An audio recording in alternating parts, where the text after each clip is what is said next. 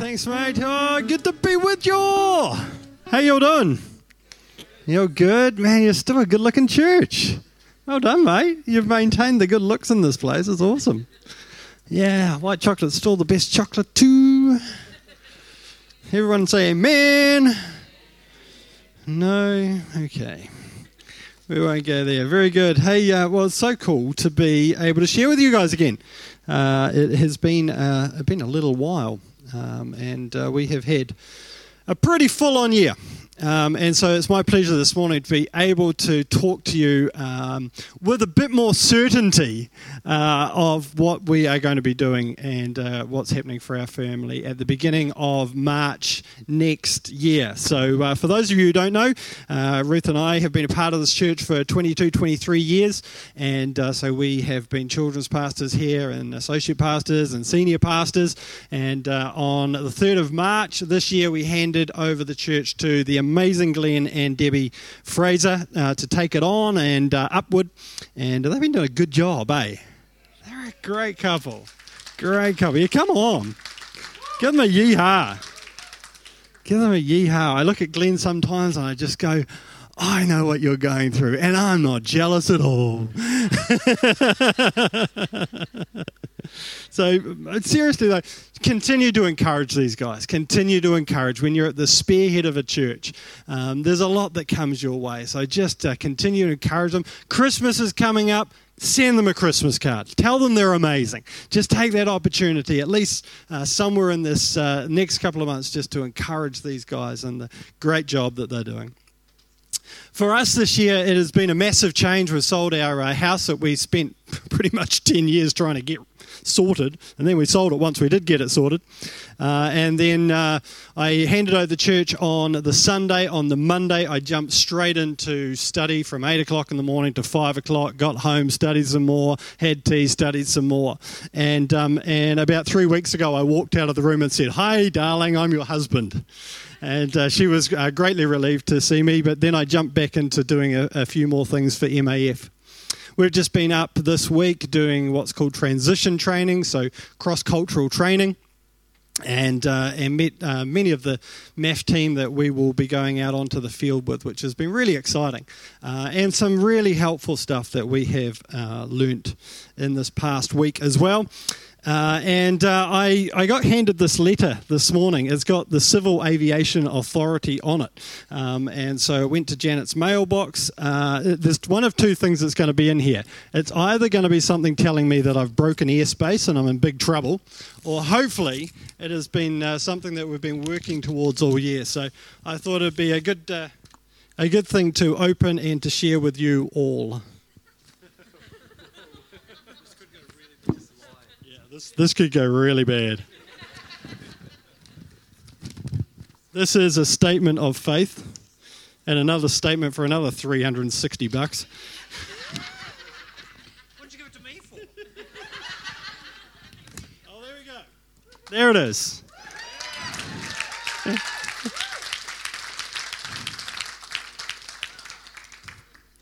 $70,000 in my hand there. Very good. So, so as I've been doing the training this year, we've also been on the process with MAF, and so we have been checked over. We've had our references checked, we've had our brains checked, we've had our bodies checked, we've had just about everything checked that can be checked. Not last week, but I've lost track. But somewhere in the last 3 weeks, shortly after I finished my commercial license, I flew up to Auckland, spent a whole day doing what is called a GPSS aptitude test. Prior to that, I had an hour and a half's interview with a Dutch psychologist he decided, even in the Netherlands, I'm still sane. Okay, so it's official, I'm sane in New Zealand and I'm sane in the Netherlands. The thing with this course was that I took what was called an initial, ab initio version of it about 12 months ago, and I didn't do that flash at it. In fact, I didn't do very well at it at all. And so this has been at the back of my brain all year, is how am I going to go with this? Because, it's a deal breaker. So I did the course, spent 8 hours doing this course, and then got the results 2 days later, and it gave me the second highest that you could get on that test. So I was like, thank you, Jesus. So I don't know how he played around with the computer system, but God managed to pull off a miracle there as well. So, yeah, so that was pretty exciting. The next day, Ruth flew up. We did what we called behavioural event interviews, and then we had a formal interview as well. Ruth had a spouse interview. 7 o'clock at night, we were about to head off to the airport. They called us back in the room and they said, we just want you to know that we will be recommending to MAF New Zealand that they accept you guys. And we believe you'll be a huge asset to MAF. So we were like, yes! So that was really exciting. So I've got one more test to do for them, but that God keeps telling me it's just a formality. So having questioned him all year, I'm going to believe him on that one. So it has been for us an intense and quite a stressful year as well. As shifting house a couple of times and doing all those sorts of things, and just whittling away the finances very quickly. So it has been an interesting year for us. And the question has come to me a number of times of why are you doing this? And that's a question I've asked myself many times this year. And I explained it this way to someone. I said, there are 3 hallways that I feel that I could go down. And the first one was staying as a senior pastor of Thrive Church and being involved with the exciting things that are happening in the New Life Church across the nation as well. And that would have been great. I know that Hassle-Free Tours and the work I was doing there, they would have opened up a full-time role for me at the click of a finger. And then there was this other hallway, and that was MAF. And these other 2 hallways were open to me. I could walk down them. This other hallway, MAF, they wanted us, but weren't sure if we had the goods as well, and we needed to prove ourselves at that. And this is really what helped us to decide what we were to be doing as God spoke to us. And the only hallway that I could hear God calling us was down this one. And so that's why we've taken the journey that we have. And of course, it hasn't been an easy journey. I mean, just handing over the church. And we loved what we were doing here with you guys. But that was the hallway. This is the hallway that God has been calling us down. And he's been incredibly, incredibly faithful through this year. Before I leave, next year I'm speaking again. I want to share more about that journey. But today, I want to talk to you about a really exciting relationship that is about to be strengthened and forged between Thrive Church and Mission Aviation Fellowship. So we will be going out. I will be working as a pilot with Mission Aviation Fellowship. We will be based in Arnhem Land, which is in Northern Australia. And this isn't just us going on a journey, but this is the whole of Thrive Church going on a journey with us. You guys are going to be front seat with us. We need you guys to be front seat with us. We can't do this alone. And we're really excited about what this is going to mean for you and what it's going to mean for us. As we go on this journey together. So today, I want to help you to be a part of the journey, to start on that journey. And first of all, to understand what MAF is all about. So anybody tell me anything about MAF? They don't pay well.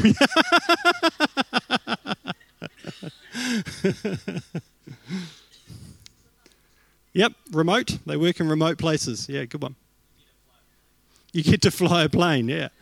How many people do you think, okay,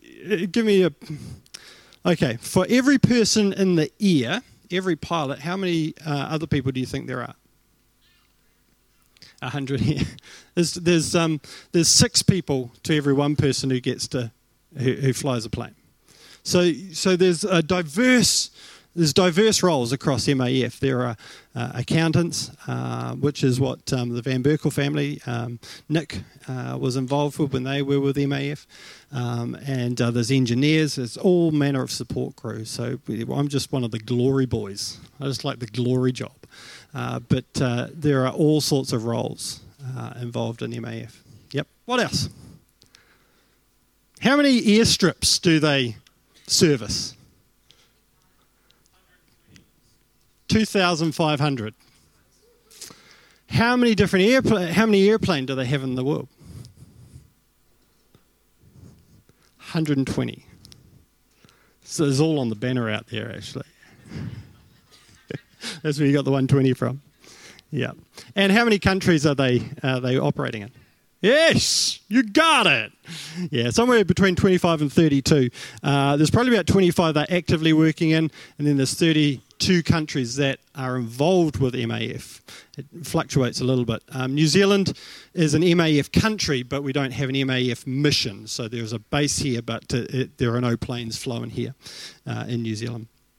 So MAF operate in some of the most remote places of the world, and they bring hope and they bring life. They transport medical supplies, they transport pastors, missionaries, they help people get from one place to the other.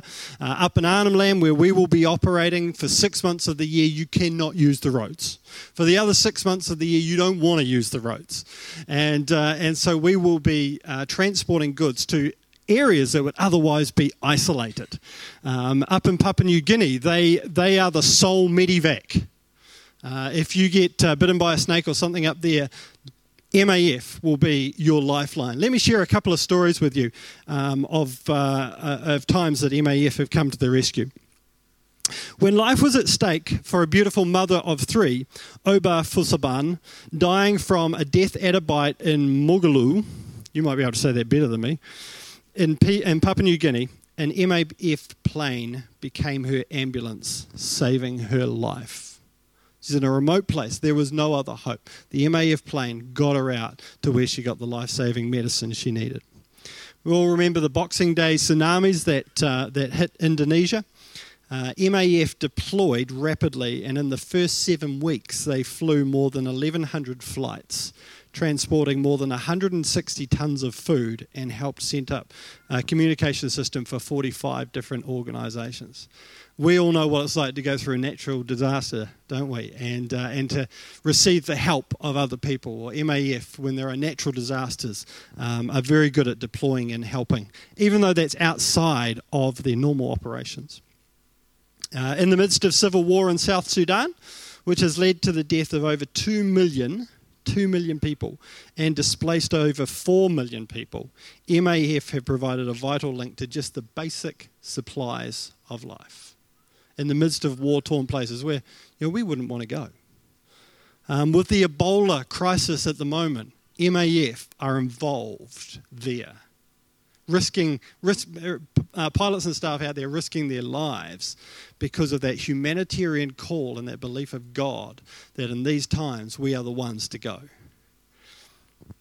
In Arnhem Land, where we will be serving, they've faithfully served since 1973, flying basic supplies, people, medical supplies. And the only way you can be in Arnhem Land is by permit. The only way the gospel has been able to enter and remain has been through their faithfulness and their conduct. And MAF are well respected up in Arnhem Land. And so they've been able to open up an authentic gospel. One of the things, with what we did last week, MAF are known for actually taking seriously the culture that they are going into. And we all know, well, probably many of us are aware of history, how another culture has come in and just trashed and walked all over the indigenous culture. And so up in Arnhem Land, apparently they're quite forgiving to MAF people as well, because they understand that MAF people are putting the effort in. There's one story about a family, and when they first arrived there, they were walking down this road to go to the beach. And this is a sacred road, so only Aboriginal people are allowed to travel on this road under certain circumstances. And so this Aboriginal guy saw them there, and he took them to task about it. He said, what are you doing going down this road? You can't, this is a sacred road. And they just like, look, we're so sorry. We have just arrived. We didn't understand that, we've just come here to work with MAF. And apparently the Aboriginal guy's like, MAF? Oh, you can go down this road any time. But that is something that has been built up over the years through their trust and through their faithfulness. So this is what I want to kind of help with today, is that as a church, this is what you're about. This connection is about to be strengthened. That you guys are all going to be a part of these amazing stories. And happening and taking place, of lives something bigger, being changed. We ourselves are being transformed. We grow and we benefit as we come and connect in. For tens of thousands of people, seeing a doctor, receiving help or having adequate food and clean water only happens when the plane arrives. It seems so foreign to us, but that is reality for many people. And MAF are that lifeline in so many situations. So I want to talk about Arnhem Land and just help you to understand a little bit of Arnhem Land and some of the issues that we'll be facing up there, which are going to require a lot of prayer and support as well. But before I do that, how many people know anything about Arnhem Land?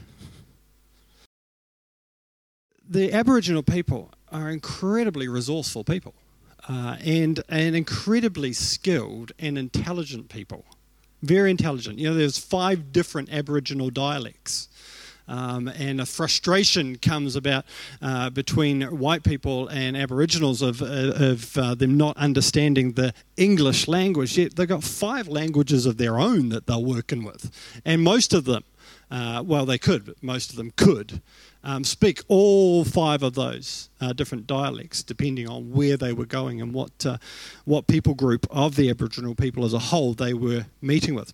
These guys had trade that was set up with the Macassans, who used to sail down from Sulawesi. And the Macassans, they used to sail down on the northwest winds, they would trade with the Aboriginal people, and then as the winds changed, and they would change to a southwest wind as part of the seasons, then they would sail back. And so the Aboriginal people spent a large part of their year actually preparing for when the Macassans came down. And they would trade goods. So the Aboriginal people, they would trade pearls.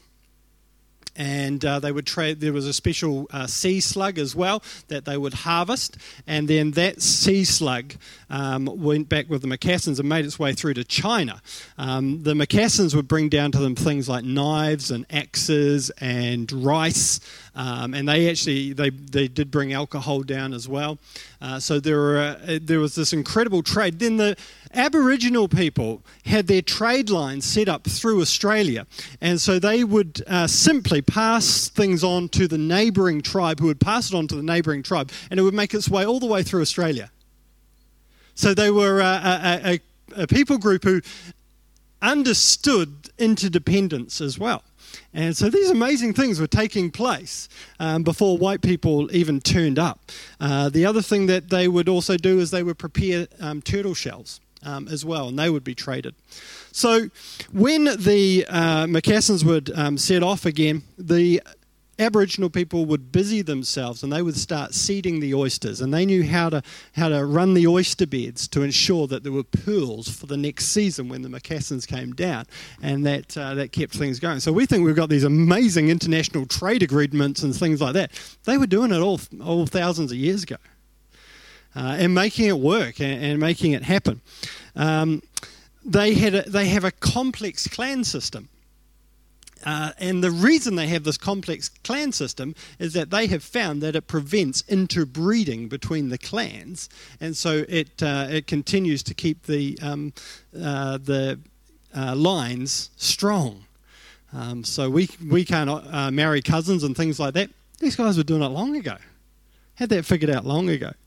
And they were green before green was even invented, and people made a lot of money out of being green. So they knew that the land needed to be rested, and that's part of the reason why they were nomadic people. So they would go and they would use this land and they would hunt on this bit of land and they would take the plants and things that they needed, and then they would move on and they would spend time on another part of the land, allow that other land to rest, and then they go back to it. So you're an incredibly intelligent people group here who had set up things that would just boggle the minds of anthropologists. But unfortunately, when the white, or they would call them the Belanda, arrived, these people came on their land and just did not respect the land. The Macassans, when they would come down, they would go no further than the beach. So they would do all their trade on the beach, they would spend their time on the beach, and then they would sail again. They respected that treading on to sacred ground was not something that should happen. But yet, a white man came in and just built their houses and did what they felt like. And so what took place for the Aboriginals was just this rapid degradation of their society. So the pastoral landowners would come in and they just took over land. And what that meant was that for an Aboriginal, and their understanding was that clan's land was theirs, this was theirs. If the animals wandered onto your land, then you could take those animals. If the animals wandered onto someone else's, another clan's land, that was their land. They were their animals then. And that was their understanding. Well, now the Aboriginals, they find that they've got these wonderful big things called cattle and sheep that are wandering onto their land. So they would take it. And so, of course, this created great strife and led to many Aboriginal people just being shot. And the other thing that those pastoral wars did, and there were two major ones, was that the pastoral lands cut right through their supply lines. And so the Aboriginal peoples came to understand they were no longer able to cross onto that land, and their means of trade was shut down between the Aboriginal people. Then the Macassans coming down to trade with them as well, they would always make a stop near Darwin. And so the Macassans came down one year and they were prevented. They were not allowed to stop at Darwin. So the Aboriginal people are all standing there. They've got all their goods ready to trade. And the Macassans never turned up because they've been prevented. So you've got their society and their links and their trade agreements just walked across, split up. And then the crocodile hunters came through, and the crocodile hunters were even more brutal than the pastoral run holders. There was big money in crocodile, and they'd just shoot anything they got in their way.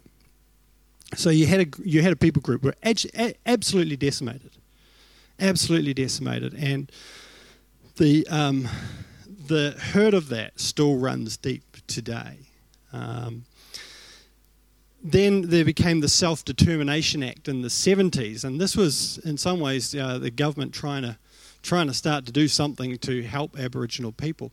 But it was white men coming in and imposing their set of values on top of another culture and just walking over their culture again. And what this actually led to was a system that was set up that absolutely humiliated the elders of tribes. And this is, you've got to understand with these people that they're a shame-honour-based culture. For a Western culture, we are a right-wrong culture.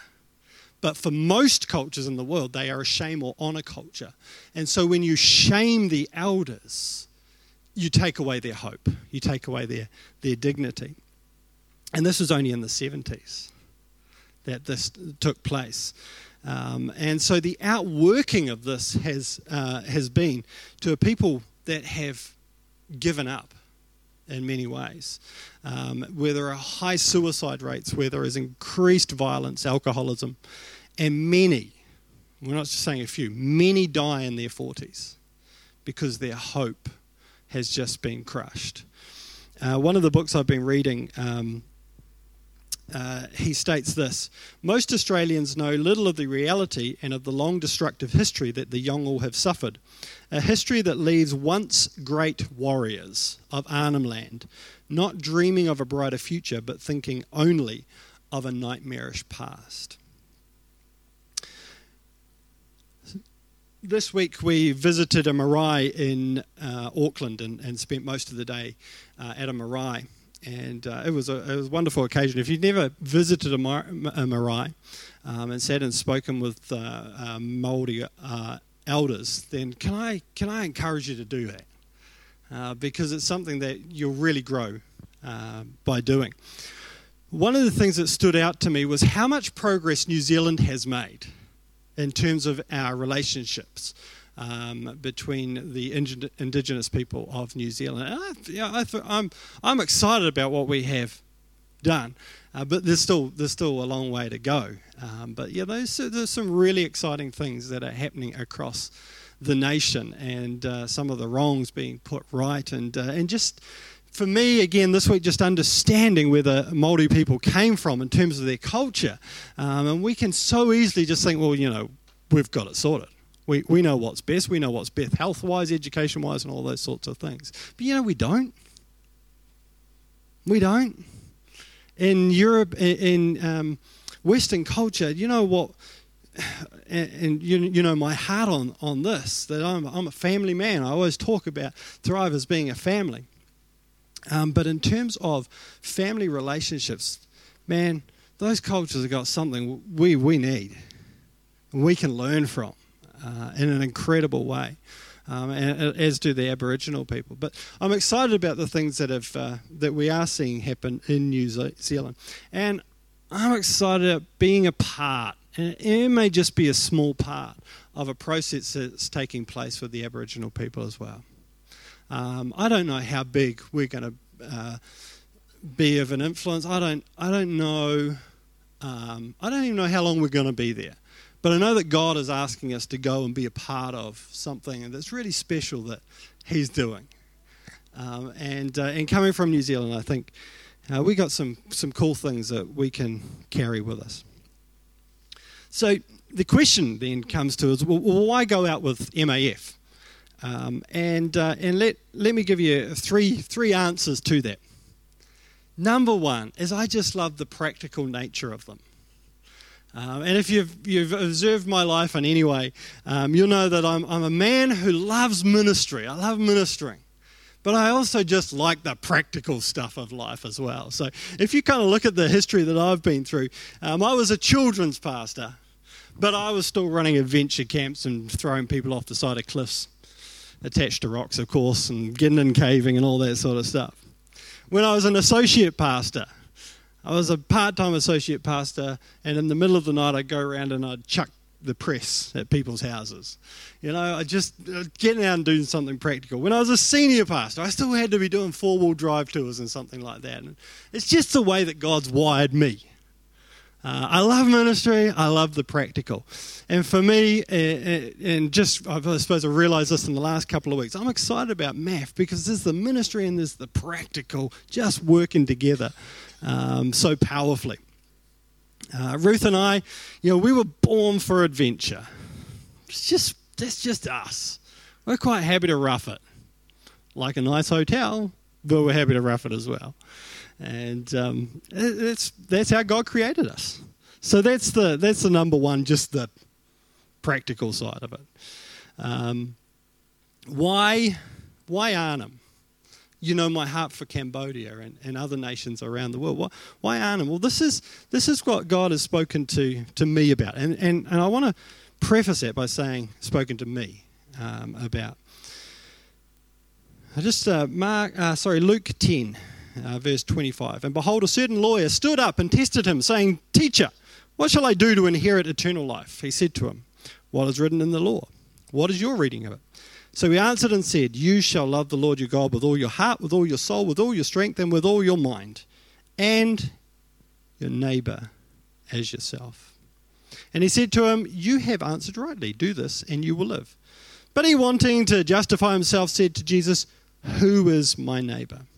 And then Jesus goes in and talks about the story of the Good Samaritan. And my take on that is, what he's saying to him is, look, your neighbour is the person that you come along who is close to you and who is in need. And so God has been speaking to me about this. If someone was to ask you, What is your neighbouring country? What is the first country you're going to say? It's going to be Australia, isn't it? Whether we like to say it or not, it's going to be Australia. And so God's just been speaking to me is that there is a people in your neighbouring country who are in need. And he wants us to go and to do what we can to bring hope to that people group. And then the other thing for us is that Ruth and I, we have looked to be an example with the way that we live our lives. Paul said, imitate me as I imitate Christ. And we've tried to do that. I know we haven't done a flash job of that all the time. But that is our heart's desire, is to set an example for other people and just how to live life. And whether that be going off and having an amazing 3 months touring America, or whether that be just sacrificing and going without in order that someone else. We've tried to give a rounded picture. Be careful in America, guys. You make life-changing decisions. God speaks to you over there. But you have a blast.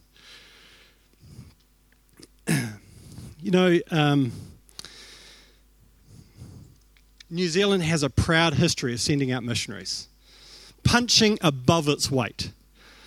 But in recent years, that number has petered off quite significantly. And I was speaking to the facilitators of the course we've just been on now. This wasn't a MAF course. This was a course, and normally they would have people from all different agencies coming on that were going out on the missions field.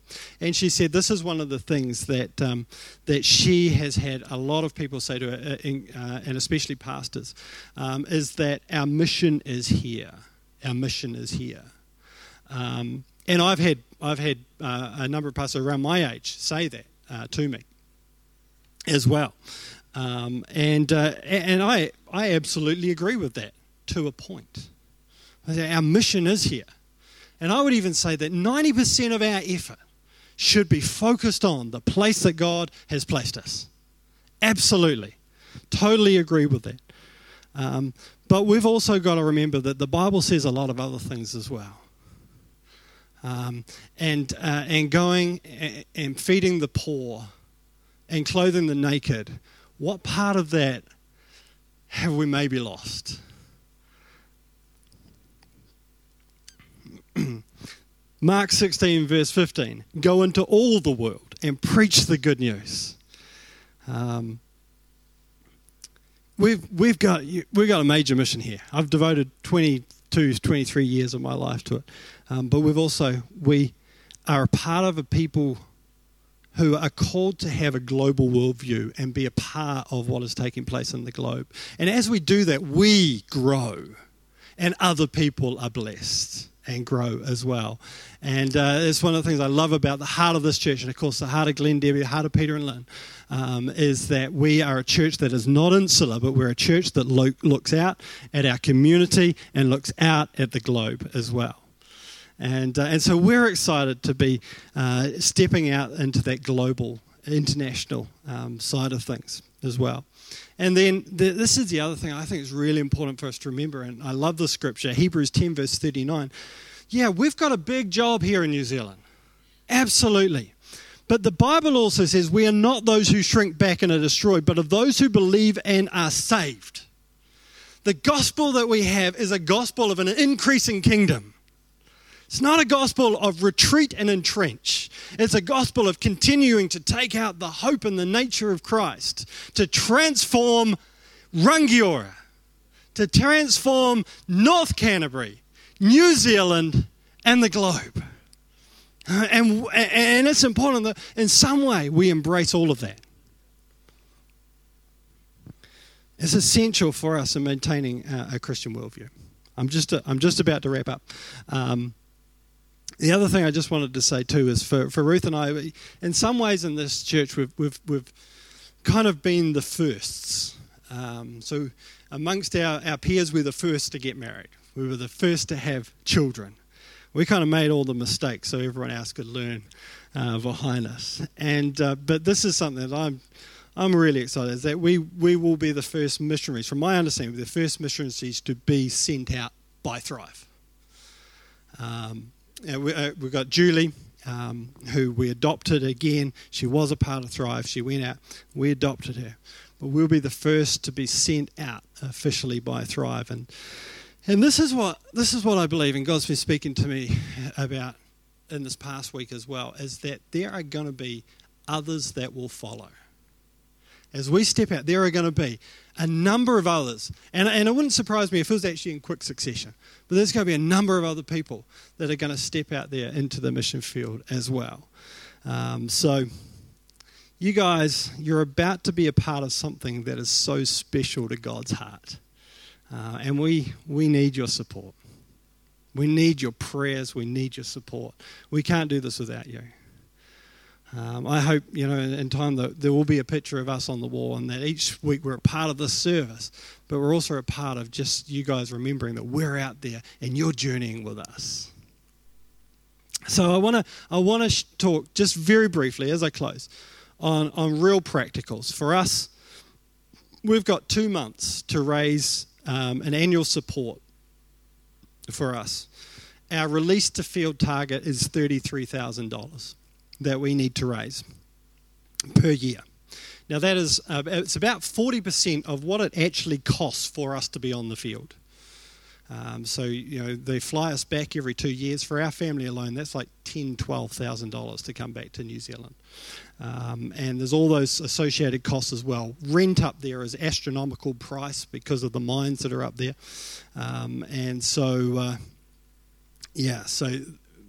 But we're fortunate to be released to the field. We only have to raise $33,000. But Ruth and I, we've set this target, and this is what we feel to go after from God. We've set a target of $50,000 a year. And the reason that we want to do that is because the more that we can raise and support, the less that MAF have to draw away from really important tasks such as replenishment of aeroplanes and the mission work and the outreaches and all that sort of stuff. So we've got that's what we've felt in our heart to go after. In terms of other costs for us, we've pretty much emptied our bank account to get where we are. But we've still got another $10,000 we need to spend on flight standardization once we get over there. And we're also going to need to purchase a really reliable vehicle as well. So there's some practical kind of things that you might want to help with as well. So here's what I want to say.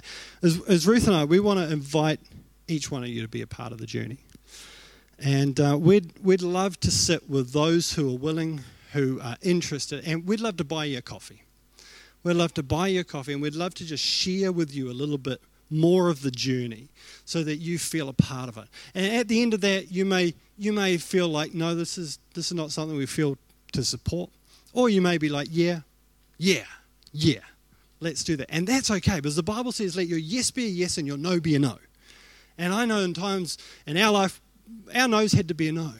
But I also know there's many times where a yes has been a yes. And so we'd love you to just consider that as well. The last thing I like doing is getting up and asking for money in any way, shape or form. As Glenn talked about this morning, he feels nervous every time he goes to the offering. I used to feel nervous about it because it's something that's kind of like, you can go this far, but don't come in here to the wallet. And so this isn't the easy part for me. But here's the thing.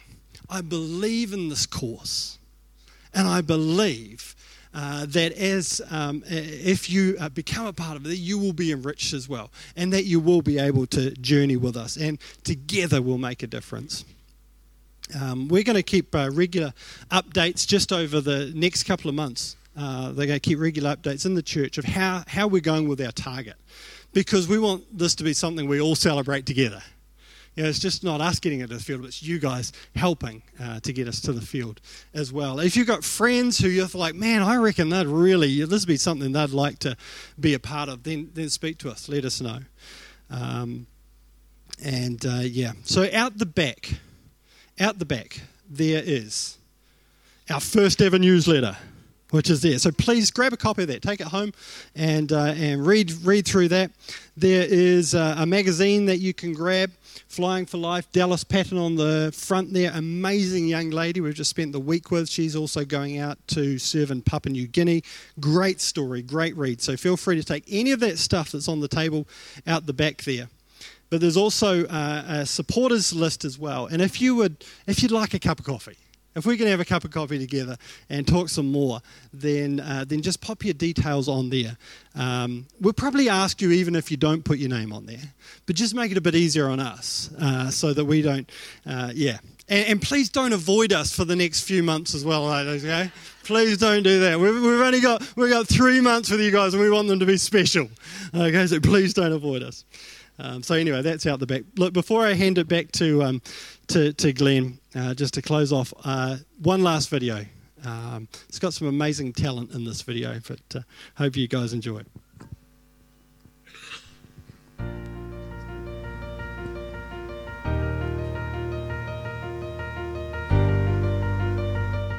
MAF operate over 130 different aircraft in over 25 different countries, using over 3,000 different airstrips, bringing hope and life to remote communities. So we're going.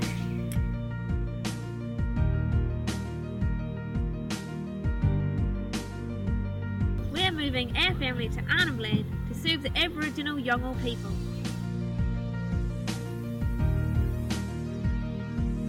For 6 months of the year, their roads are impassable.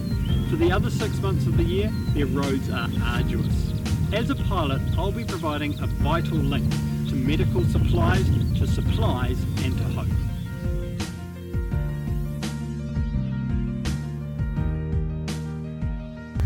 We believe in this vital work.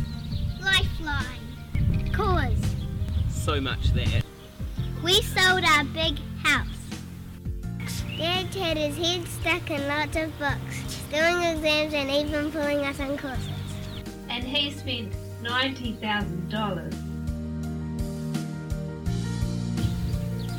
But to get on the field, We need your help.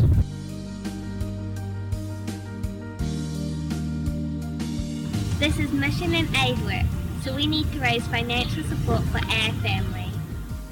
we're inviting you to partner with us to travel with us. Your weekly or monthly support will help me to sit in this seat and for you to travel along with us and being a part of this journey through our regular newsletters, quick videos and personal notes.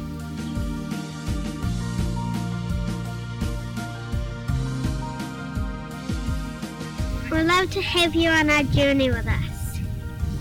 We can't do it without you.